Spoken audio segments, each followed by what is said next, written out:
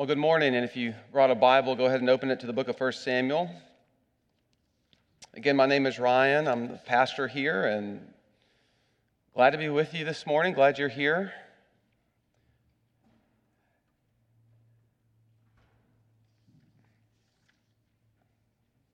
If you if you are just joining us, or maybe you have been with us, you know that we are in a new series called The Life of David. And it's called that because we're looking at the life of David.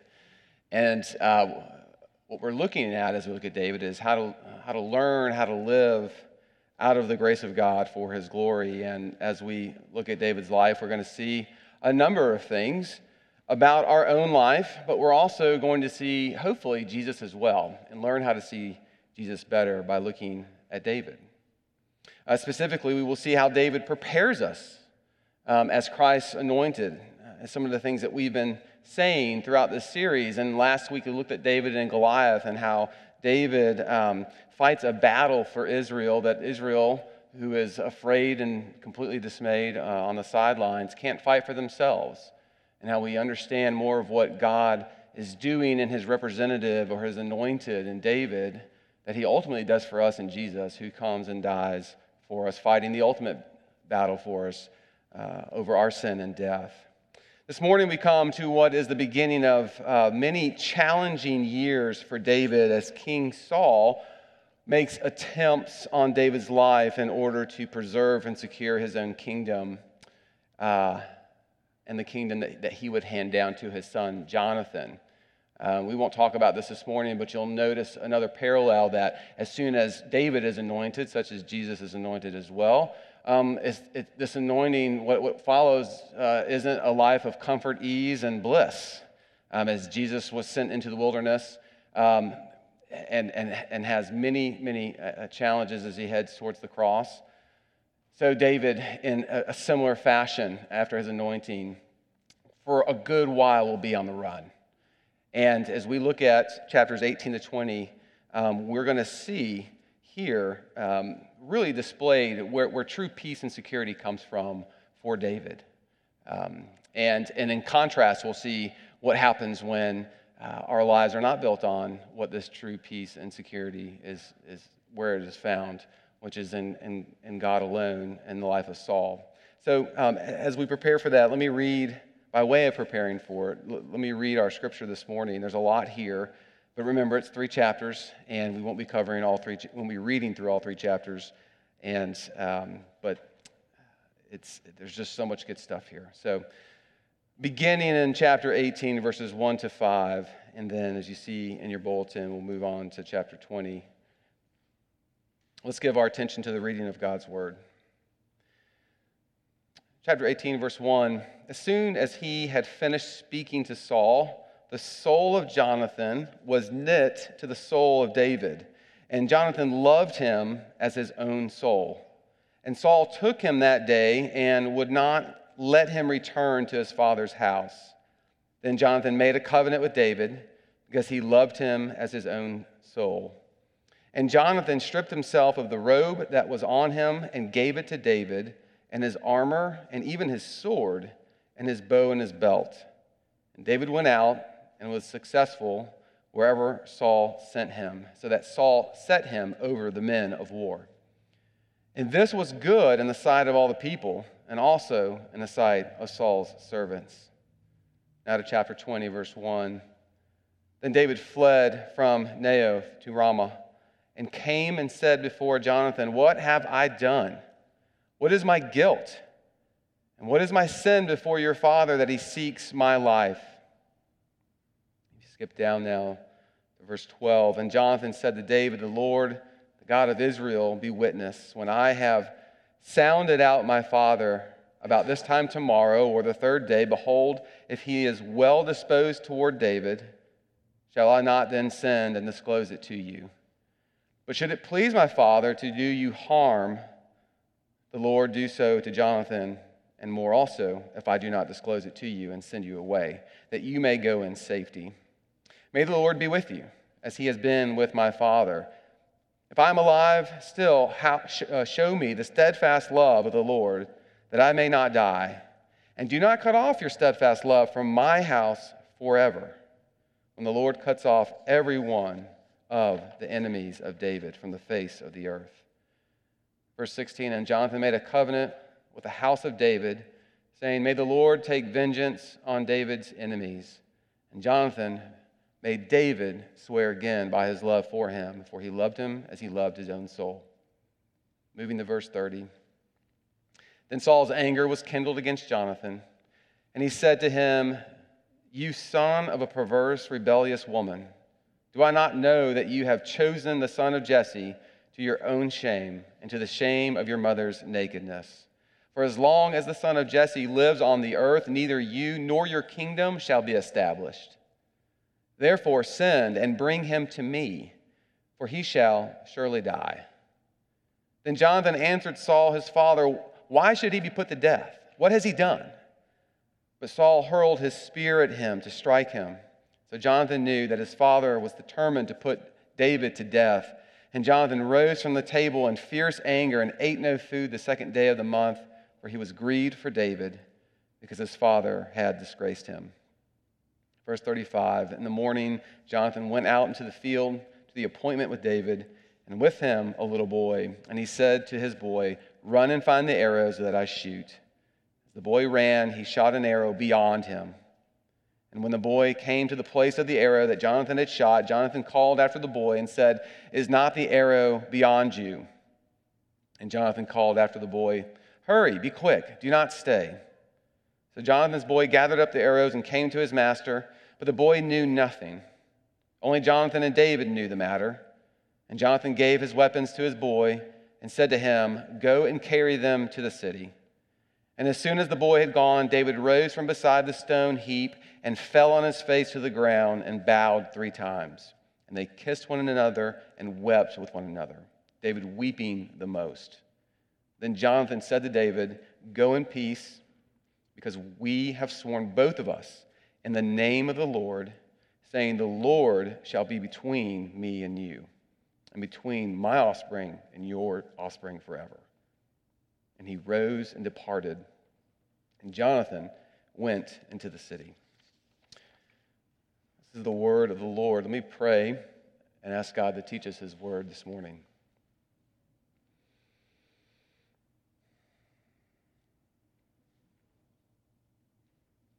Gracious Heavenly Father, we give you thanks for your word to us in 1 Samuel. We pray now that by your grace, we would see and hear things otherwise we could not through your Spirit alone. That we would see you more beautiful and believable than when we came in here. We pray, Lord, that you would create in our hearts good soil, such as the word would go out like a seed into good soil, that it would go into our hearts and produce a fruit, that we would leave here changed people. We ask this in Jesus' name. Amen. Well, we're going to be talking about covenant this morning, and how do you distill 3 chapters? What I want you to think about in these 3 chapters, and there's a lot going on in here, is we get, probably more so than any other place that I can think of at this point, in the Old Testament for sure, a picture of what it means to be in covenant with God. We talk a lot about covenants. God has made a covenant. God works through covenants. He's made a covenant with us in Christ, which is another word for promise, as we'll see. But I think we miss something about what it means to be in covenant with God. This could be culture, could be, we work by contract a lot of the times, and so we think of the staleness of papers being signed, and here's my side of the deal, and here's your side of the deal, and then we go on. But covenant, especially as we see the way the Lord enters into it with his people, is a far more intimate thing that actually David and Johnathan show us in this text, probably more so than anywhere else. And so that's what we're going to look at this morning. And what we're going to see about the covenant is that this is the place where true security is found above anything else. So if you're looking for peace this morning, if you're looking for safety, look no further than the only place where true peace and security can be found, and that is within God's promises to you. that he binds himself to. So to that, we're going to see the nature of covenant here at the beginning for our first point. We're going to look at the characteristics of a covenant, but really the characteristic of a covenant, which is friendship, from this text. And then we're going to see the prize of covenant. So first, the nature of covenant. As we read, David comes right off the battlefield after fighting Goliath. And we read in verse 6, and I didn't read this part, so there's a lot here that I'm going to pull from that just we didn't read, but I'll do this for you so you don't have to turn there unless you want to. And as we get to verse 6 in chapter 18, it's a celebratory moment, right? Everybody is singing and dancing, and why not, right? There's been this major victory, as we saw last week, over the Philistines, and not just the Philistine, but the Philistine Goliath. And they're singing. And what are they singing? We see in verse 7, they're singing this: Saul has struck down his thousands. Sounds great. Until we hear what? And David is 10,000s. And then immediately following in verse 8, we read, and Saul was very angry, and this saying displeased him. He said, they have ascribed to David 10,000s, and to me they have ascribed thousands, and what more can he have but the kingdom? And Saul eyed David from that day on, and then by the time we get to the end of 19, we read, and so Saul was David's enemy continually.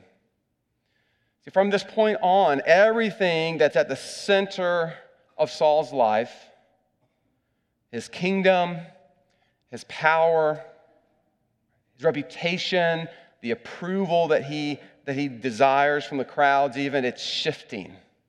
It's moving.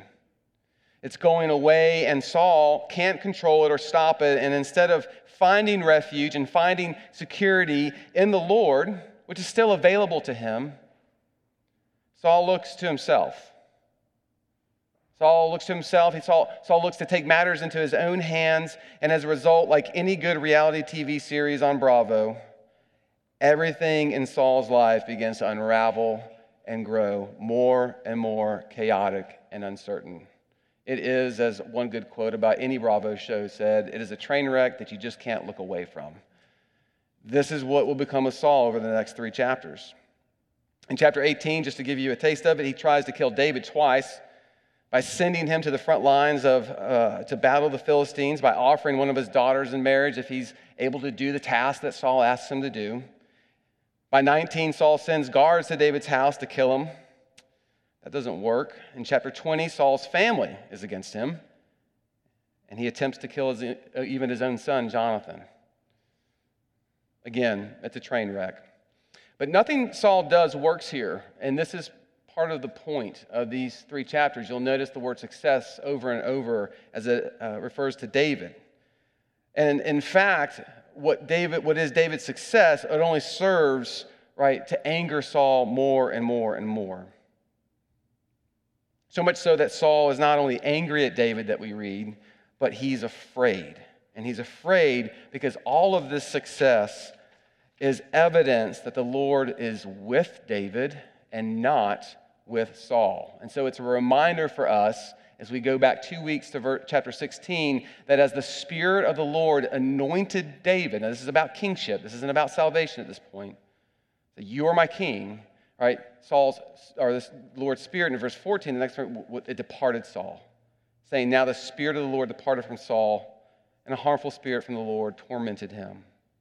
Everything David does now will remind Saul of this, so that by chapter 18, verse 12, we read that Saul was afraid of David because the Lord was with him, but had departed from Saul. In other words, the anger and the fear of Saul is not something coming up from God, right? The anger and the fear of Saul is a result of what happens in life when we try to captain our own ship. When we build a life upon a foundation of our own choosing. One formed outside of the covenantal promise or the steadfast love of God himself. And we see this so clearly in Saul's life in contrast to David and Jonathan's. And that's really what these next 3 chapters are, 18, 19, and 20. It's a contrast between who is finding their security in the covenantal promises of God himself and who is not. As I said earlier, a covenant is a promise. You might consider it's a formal promise in the ancient Near East. You might have heard of the ways that they conducted this promise, that two parties coming together would actually take animals, which would be something of value to them, a cost, and they would sacrifice those animals by splitting them in half, right, lining them up, and then the two parties would walk between them. And the purpose of this, I mean, wouldn't you like to see this outside one day? Okay. The purpose of this is to say that as the two parties walk between, right, if I break my side of the covenant, so may I be as these animals.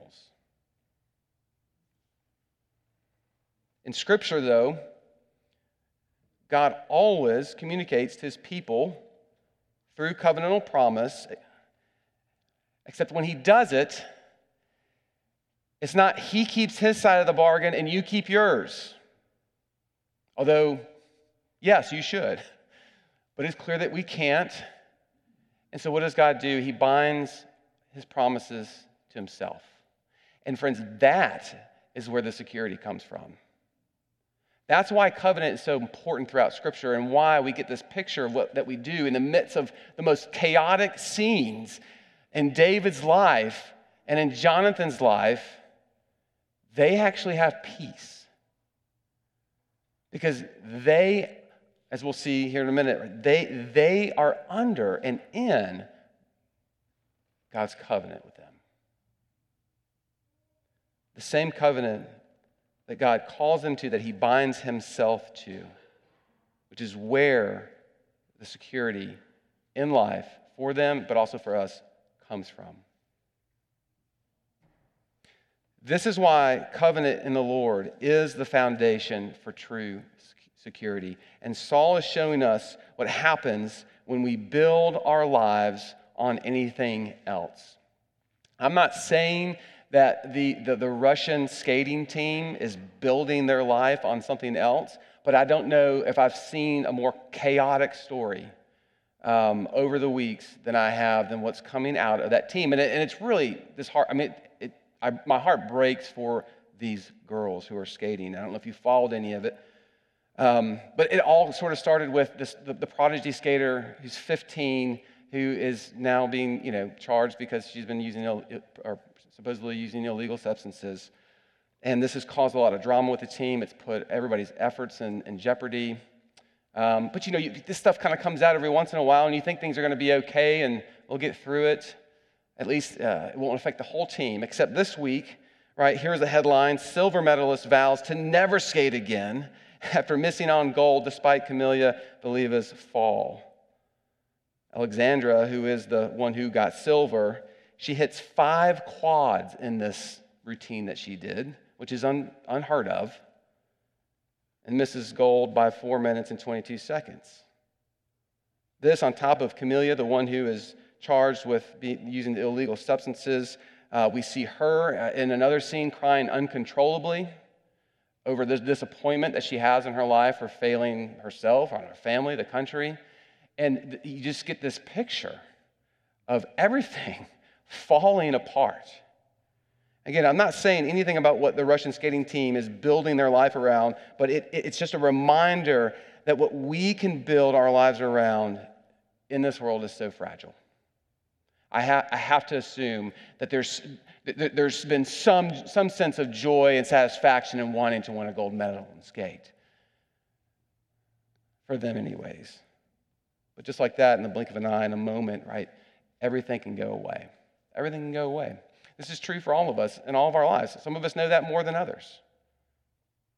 Some of us have experienced different seasons of life where like what we thought was stable, what we thought was secure is not anymore. It's gone away. And if you're young and have your youth, just wait, right?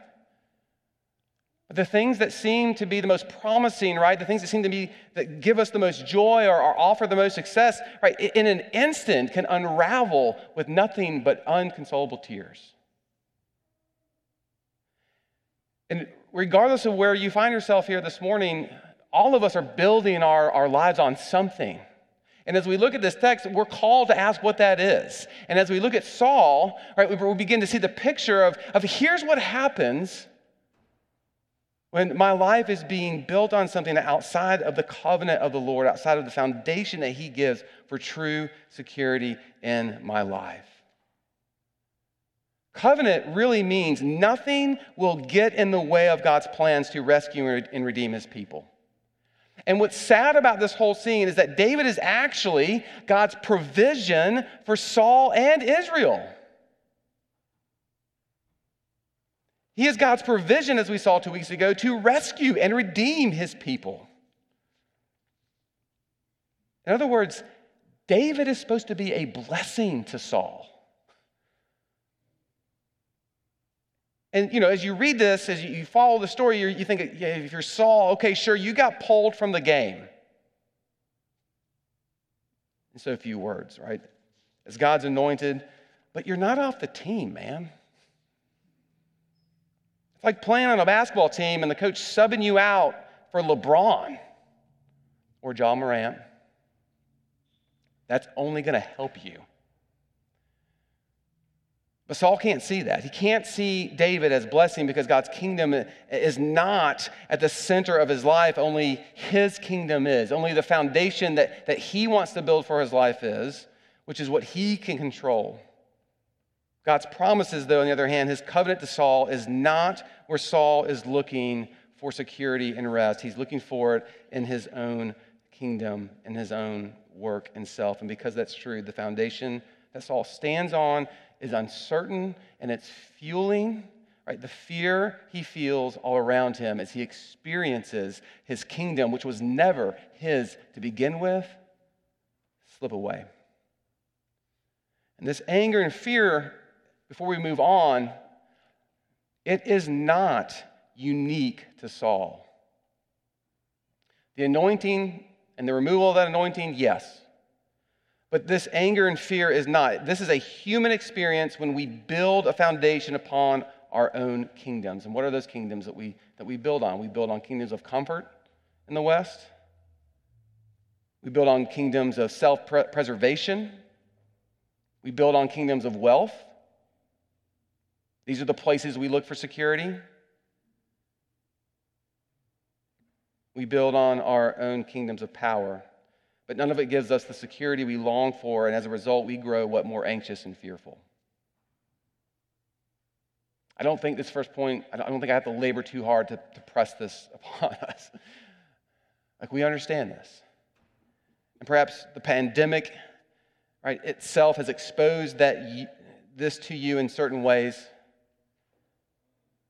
that we really can't do enough to keep this virus from spreading. Going on 2 years. It's been interesting reading now about the guilt and the shame that people feel when they, in their minds, have done everything that they can think to possibly do, but then find out that they still get COVID. And it's a virus.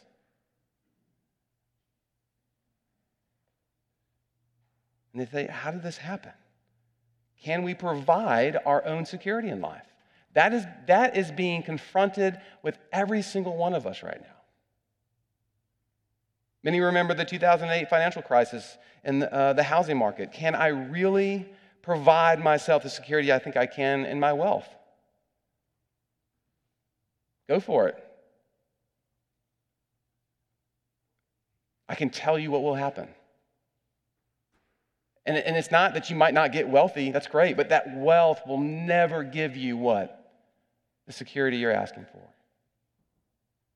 Saul's experience is not unique to him, and the anger and the fear that he feels is a human experience when we look outside of what God provides for our security. What has God provided for Saul's security? It's David. And he refuses to see that and to give himself to that. This is the first point. This is the nature of covenant. Let's get to the second point, the characteristic of covenant, which is friendship. Because in stark contrast to Saul, we have Johnathan. And as we read chapter 18, those first 5 verses, right as David comes off the battlefield, in stark contrast, instead of rejecting David, what does Johnathan do? He submits to him. He submits to him. Just as Johnathan, who is Saul's son, does in chapter 18, in verses 1 to 5, Johnathan submits to David and to his rule and authority as God's anointed by stripping the very robes of kingship that belong to him as Saul's heir. Johnathan is saying, you want to sub me out? Fine. Right? Why? Because he can see.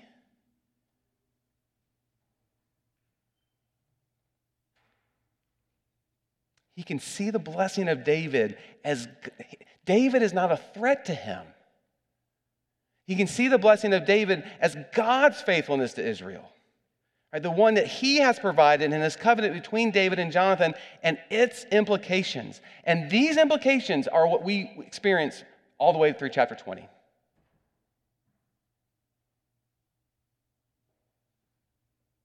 And one of the ways that this is experienced and expressed is through friendship. It is said that you are the average of the 5 people you spend the most time with. Think about that. You are the average of the 5 people you spend the most time with.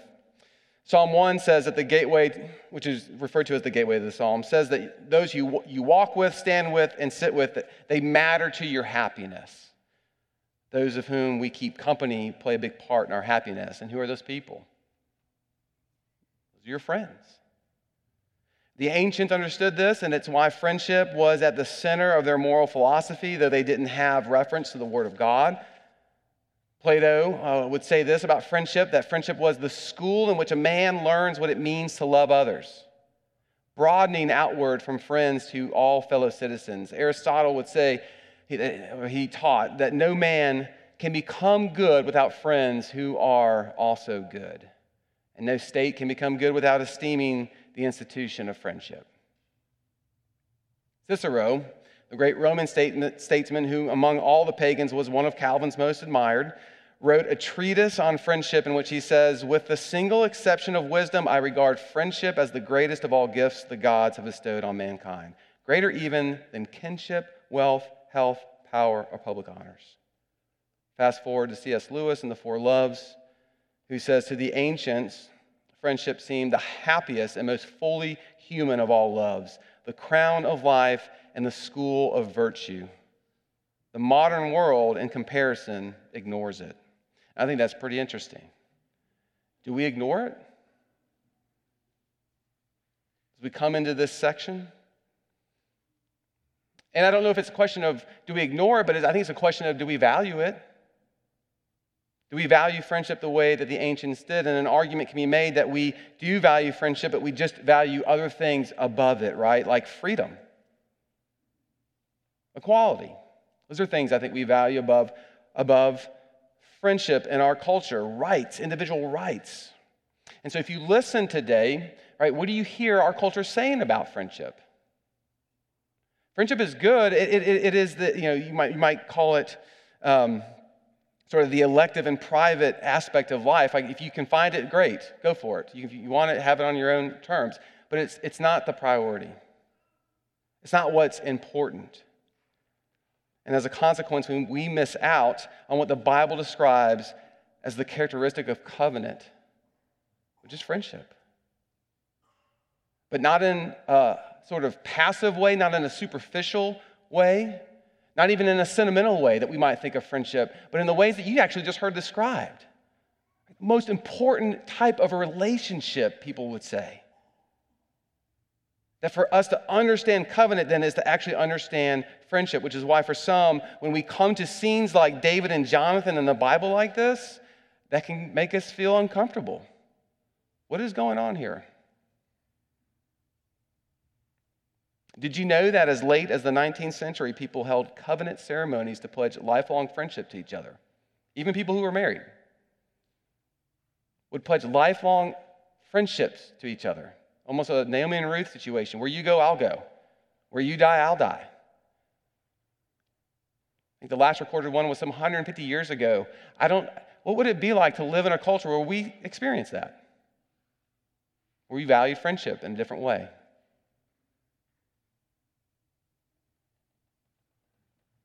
But as a result, we are more isolated and we're cut off with few places of what real refuge to go to in times of need. But as we come back to David and Johnathan, what they show us is how covenantal forms a type of friendship that is a refuge among all other places of refuge. And if you get that, you'll understand what it means to actually go to God in that same way. I'm getting ahead of myself. Chapter 20 opens up with David fleeing again, this time to Naioth, to see Johnathan in order to get word on why Saul is trying to kill him. Again, and this is where David does something confusing. If we step back and we think about it, right? David, what does he do? And as he moves into chapter 20, he confides in the blood heir of the kingdom, Saul's son, Johnathan. Now, we know there's a relationship there. We read this in chapter 18, but let's think about this. You are being pursued by the king at this point in time. He's tried to kill you multiple times. You're running in every direction. Is the place you would go to the blood heir of that king? It really doesn't make a whole lot of sense. If David dies, not only does Saul continue on the throne from a human perspective, but Johnathan would assume the throne after Saul's death. In other words, Johnathan has everything to lose here by helping David out.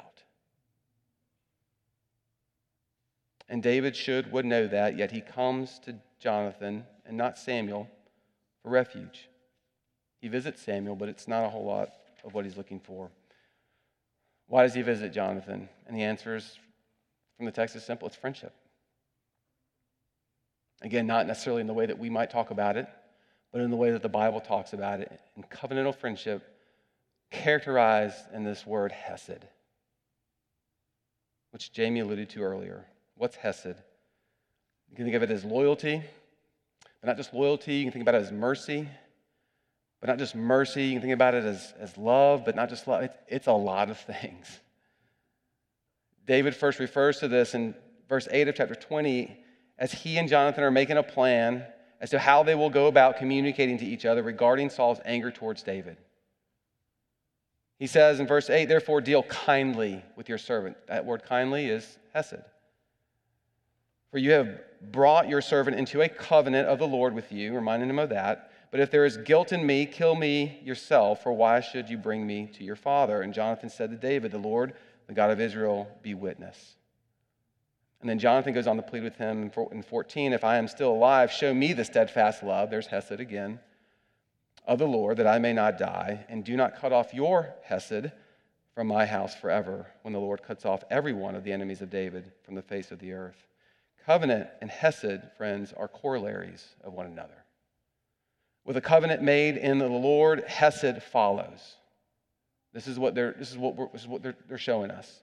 And this is why David finds refuge in Johnathan. This is why he goes to the blood heir, because of what this means. Hesed carries ideas of love, compassion, affection, but often with the additional connotation of loyalty, reliability, faithfulness, hence steadfast love. That's the best we can do in the English. I don't know if it's that good. Steadfast love. Hesed has that flavor, one commentary says. It is not merely love, but loyal love. It is not merely kindness, but dependable kindness. Not merely affection, but affection that is committed itself. See, the ancients believed that the purest form of what the Bible calls hesed was found in friendship, not marriage. Not that you can't find friendship in marriage. Don't hear what I'm not saying. But marriage back then was what? More practical, and it was necessary for sustaining life. A spouse had to stick with you for their own survival, but a friend chose to stick with you. That's hesed. We hear this word used, though, in Exodus 34, 6-7, after the golden calf incident with Israel. God makes a new covenant with them, giving Moses the law, and here's what he says about himself. This is Exodus 34, 6-7. The Lord passed before him and proclaimed, the Lord, a God of merciful and gracious. The Lord is merciful and gracious, slow to anger, and abounding in hesed, and keeping hesed for thousands, forgiving iniquity and transgression and sin, and who will by no means clear the guilty, visiting the iniquity of the fathers of the children and the children's children to the third and fourth generation. Okay, so what's the point? The picture here for David is of all the places he could go for refuge, for security, he goes to what is most like God. The only sure thing there is. That's in a friendship.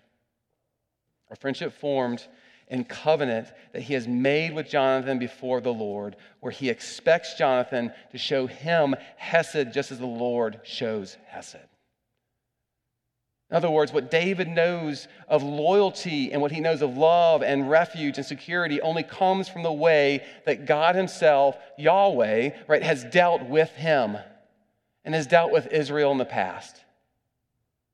What the ancients missed then, what David and Johnathan knew and what they are living out before us is all that is loyalty, love, mercy, friendship, steadfast love comes from God himself. And it's not just sort of this objective, like it's the experiential. Right? This is what we've experienced from God. This isn't just sort of static. Do you see this coming off the page here, right? This is not just some random scene of two friends hanging out together. You're getting a visual of what it means for God to be in relationship with you, more so than anything else. And this comes back to what we think about when we think about contracts. We think about covenants, right? That it's not just a stuffy contractual agreement, right? It's the bedrock for the most faithful, loyal, steadfast love that one can find. Like a best friend who you can trust and confide in above anyone else. That's what David has in Johnathan. And why he can find refuge in him in the midst of one of the most chaotic times of his life. So when we ask, why does David find refuge in Johnathan? Why would he trust the heir to the throne? He does so as a testimony, not to himself and not even to Johnathan as well, but to the Lord. The picture of the power of the covenant here and the trustworthiness is that of God himself. And that's why Johnathan goes to him. So let me ask you, when you think of God's covenant with you, when you think of the relationship that the Bible clearly defines as this is how God relates to you, he relates to you in covenant. And if that's news to you, that's a good thing this morning. I'm glad you're here to hear that. He relates to you in covenant, in promise. And when you hear that, do you think of God's covenant with you, with his people? Do you think of a friendship like David and Jonathan's? Maybe for some of us, that's too uncomfortable. Like, do you understand that the creator of the universe's desire is that his spirit and your spirit would be knit together? I think that's fascinating, which is probably why I'm talking about it. But that has got to impact us, right? That has got to move us to see who it is that we're dealing with here.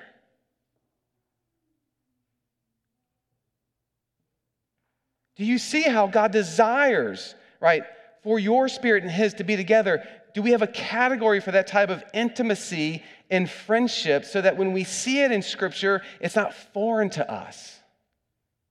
It's a reminder of actually what is true in Christ. And this gets to my last point, the prize of covenant, right? So, the second point is why David can go to Johnathan or can find refuge in Johnathan. But the last point is, why is Johnathan able to give up refuge for David? And this is the prize of covenant. What is the refuge for Johnathan that he's giving up? He's giving up his own kingdom. And why can he do that? Why is he giving up his own kingdom, which is his small refuge, right? But a refuge nonetheless, because he's got something better. He's got something better in David. And this is where chapter 20 ends, right? As we read in verses 14 and 15, after David's plea with Johnathan in verse 8, Johnathan then pleads back with David. Remember this covenant. Remember your steadfast love to me, not just to me, but to my family forever.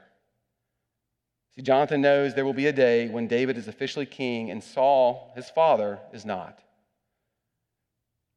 and that those who were enemies of David will be cut off. And while this is where Johnathan finds his security too, he knows that having a share in God's kingdom is far better than any kingdom he could have for himself. Briefly, David and Johnathan move forward with their plan to discern Saul's intent. There's this feast, and he's supposed to go to it, but he tells Johnathan, there's no way I can put myself in the presence of your father. I don't know if he's still trying to kill me. He's only thrown 2 spears at me at this point. So they come up with this plan that Johnathan would make an excuse for him that he's doing some type of ceremony in Bethlehem, and he would find out because Saul tells his son everything. And if Saul is angry towards David, then the next day he'll go out and shoot these arrows in the field, and if he's angry, he'll shoot the arrow beyond David. And then David will know that not to come to the feast. But if Saul is not angry, then he'll shoot the arrow beside him, beside David, who's hiding, and he'll know that it's safe to come in. But David misses the first night, and it's not a big deal. But then he misses a second night, and then we enter into this in verse 30, again around a table, and Saul is enraged.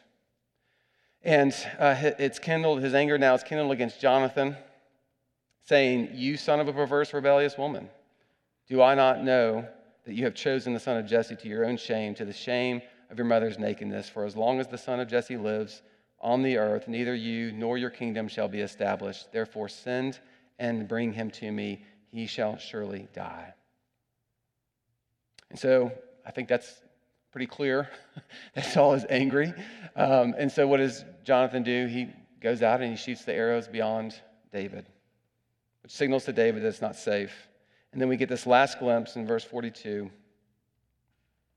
of them meeting together. And I think this is the last time they meet, besides there's one other thing that Johnathan goes with Saul to find David. But this is really one of the last. They don't know when they're going to see each other again.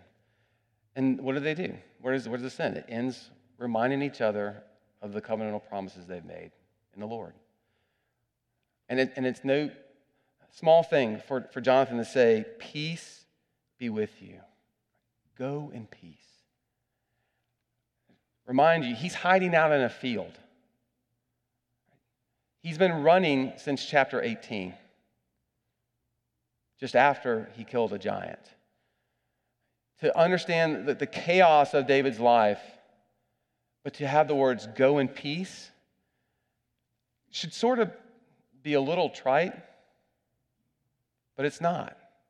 There's 100% peace as he looks at Johnathan, because he knows. He knows. See, covenant for Johnathan promises something far better than anything that he can even have on his own too. Peace for the Christian is not just peaceful circumstances, is it right? No, it's having a center. It's that foundation. It's knowing that there's one that's pledged his peace to us in the midst of all that is going on in our lives. This is what David and Johnathan know. So as they meet one last time, Johnathan reminds him of this pledge, and it's knowing that he has a share in the kingdom without end that actually gives him the peace to be able to move on as well. And just to show you, don't turn there, 2 Samuel chapter 9, verse 1, and we'll come back to this story later after Easter. This is a story about how David shows kindness to a man named Mephibosheth. And who is that? But that is a son of Johnathan. And in chapter 9, verse 1, David said, "Is there still anyone left of the house of Saul, that I may show him kindness for Jonathan's sake?" There is still a son of Johnathan, a man named Mephibosheth, who has crippled feet, the text says. And we'll hear again more about him after Easter. But for now, what does King David do? He says these words to him in verse 7, "Do not fear, for I will show you kindness. I will show you hesed for the sake of your father Johnathan, and I will restore you all the land of Saul your father, and you shall eat at my table always." That's covenantal loyalty. That's hesed. And there is no greater security than that right there. Covenant over kingdom. Johnathan can give up his kingdom. He can give up his refuge because he has something better. And he has something better in the promise of David. That is his treasure. That is his prize. Well, as we leave this point and apply it to ourselves, the same is true for you this morning. You have something better than David, though, as you know, that allows you to trust giving up your small kingdoms, as it were, to have what moth and rust cannot take away. You have Jesus himself, the Christ. See, Christians do not have peace because things are peaceful. They have peace because a greater one than David has pledged his friendship to you. And that is Jesus himself. And his covenantal faithfulness, his steadfast love, his hesed to you is far better than anything you can reach for in this world. Ada took May and then Hardin to Fort Worth this weekend to go visit some friends. And this was kind of a fun thing, one just to go back to see their old place, but they were going to surprise their friend. It was his birthday, and there's 4 in this little bitty group. And so as they are arriving, one of the parents took a video of this, and this is so sentimental. It's sentimental to me. I'm not telling you this because it's sentimental, but you'll understand why I'm telling you this. Somebody's videotaping this, and as May and Ann Hardin run up to surprise their friend, and you know the whole thing, right? The friend sees them, totally surprised. There's smiles, and then the 4 of them do what? You know, grab shoulders, grab arms, and start just dancing and jumping up and around and down in a circle, right? What a bunch of 7th and 8th graders would do. We've all seen this before, right? We all know different versions of this, right? Again, it's not about being sentimental.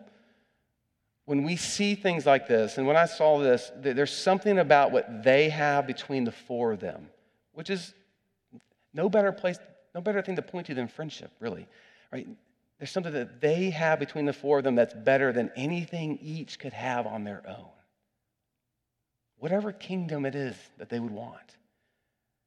And the picture that we are left here with, even as David and Johnathan depart, is the same is true for us in Christ, that Jesus invites you to that same type of friendship with him. That same type of hesed, covenantal, loyal, merciful, fill in the blank type of friendship.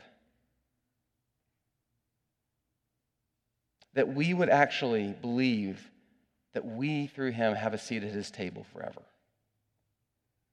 That's loyalty and mercy and kindness. It's hesed. And should we doubt or should we forget that this is actually how God relates to you, we look no further than this table, where we see the death and the resurrection of Jesus for us. So what is your prize? What is your treasure this morning? What is your kingdom? What is it that you're holding on to more than anything else to give you the foundation in life that will produce the most security in life for you? What is it that if this thing were to be threatened or taken away, it would bring nothing but anger and fear into your life? Upon who or what are you building a foundation and trusting it as a place of refuge, as a place of true security? Would you see Jesus through this relationship with David and Johnathan? Would you see Jesus as your true prize this morning? Would you see Jesus as your true refuge and security, as something worth giving up everything for? Because he is someone, who has given up everything for you. That's hesed. That's covenantal loyalty. And it's yours. Let me pray for us. Heavenly Father, we thank you for this word, and we pray that as we digest all that's going on here, that we would look upon David, your servant Johnathan, to see something that's true about Jesus and what he has done for us and his desire for us. And that is his covenantal loyalty to us, his friendship that he has pledged to us in any stage of life until we leave this place and see him face to face. I pray that in some way for those here this morning that need a place of comfort, that are running, as it were, that are experiencing the chaos of life, that they would find peace in the midst of that pledge. For those of us who are here, and we're just glad to be here. Life is pretty steady. Would we be reminded of what we have in Christ in new and fresh ways, that we may not begin to even move in the direction of attempting to build on a foundation other than the covenant that you have provided for us in your Son Jesus, that we may never know a day of knowing what it's like to be in an unstable, uncertain stage of life because we are trusting in ourselves. But though that day, should that day come, would you remind us about your mercy again? Would you remind us of your hesed towards us? And would you do this, we ask, for your glory alone, we pray. Amen.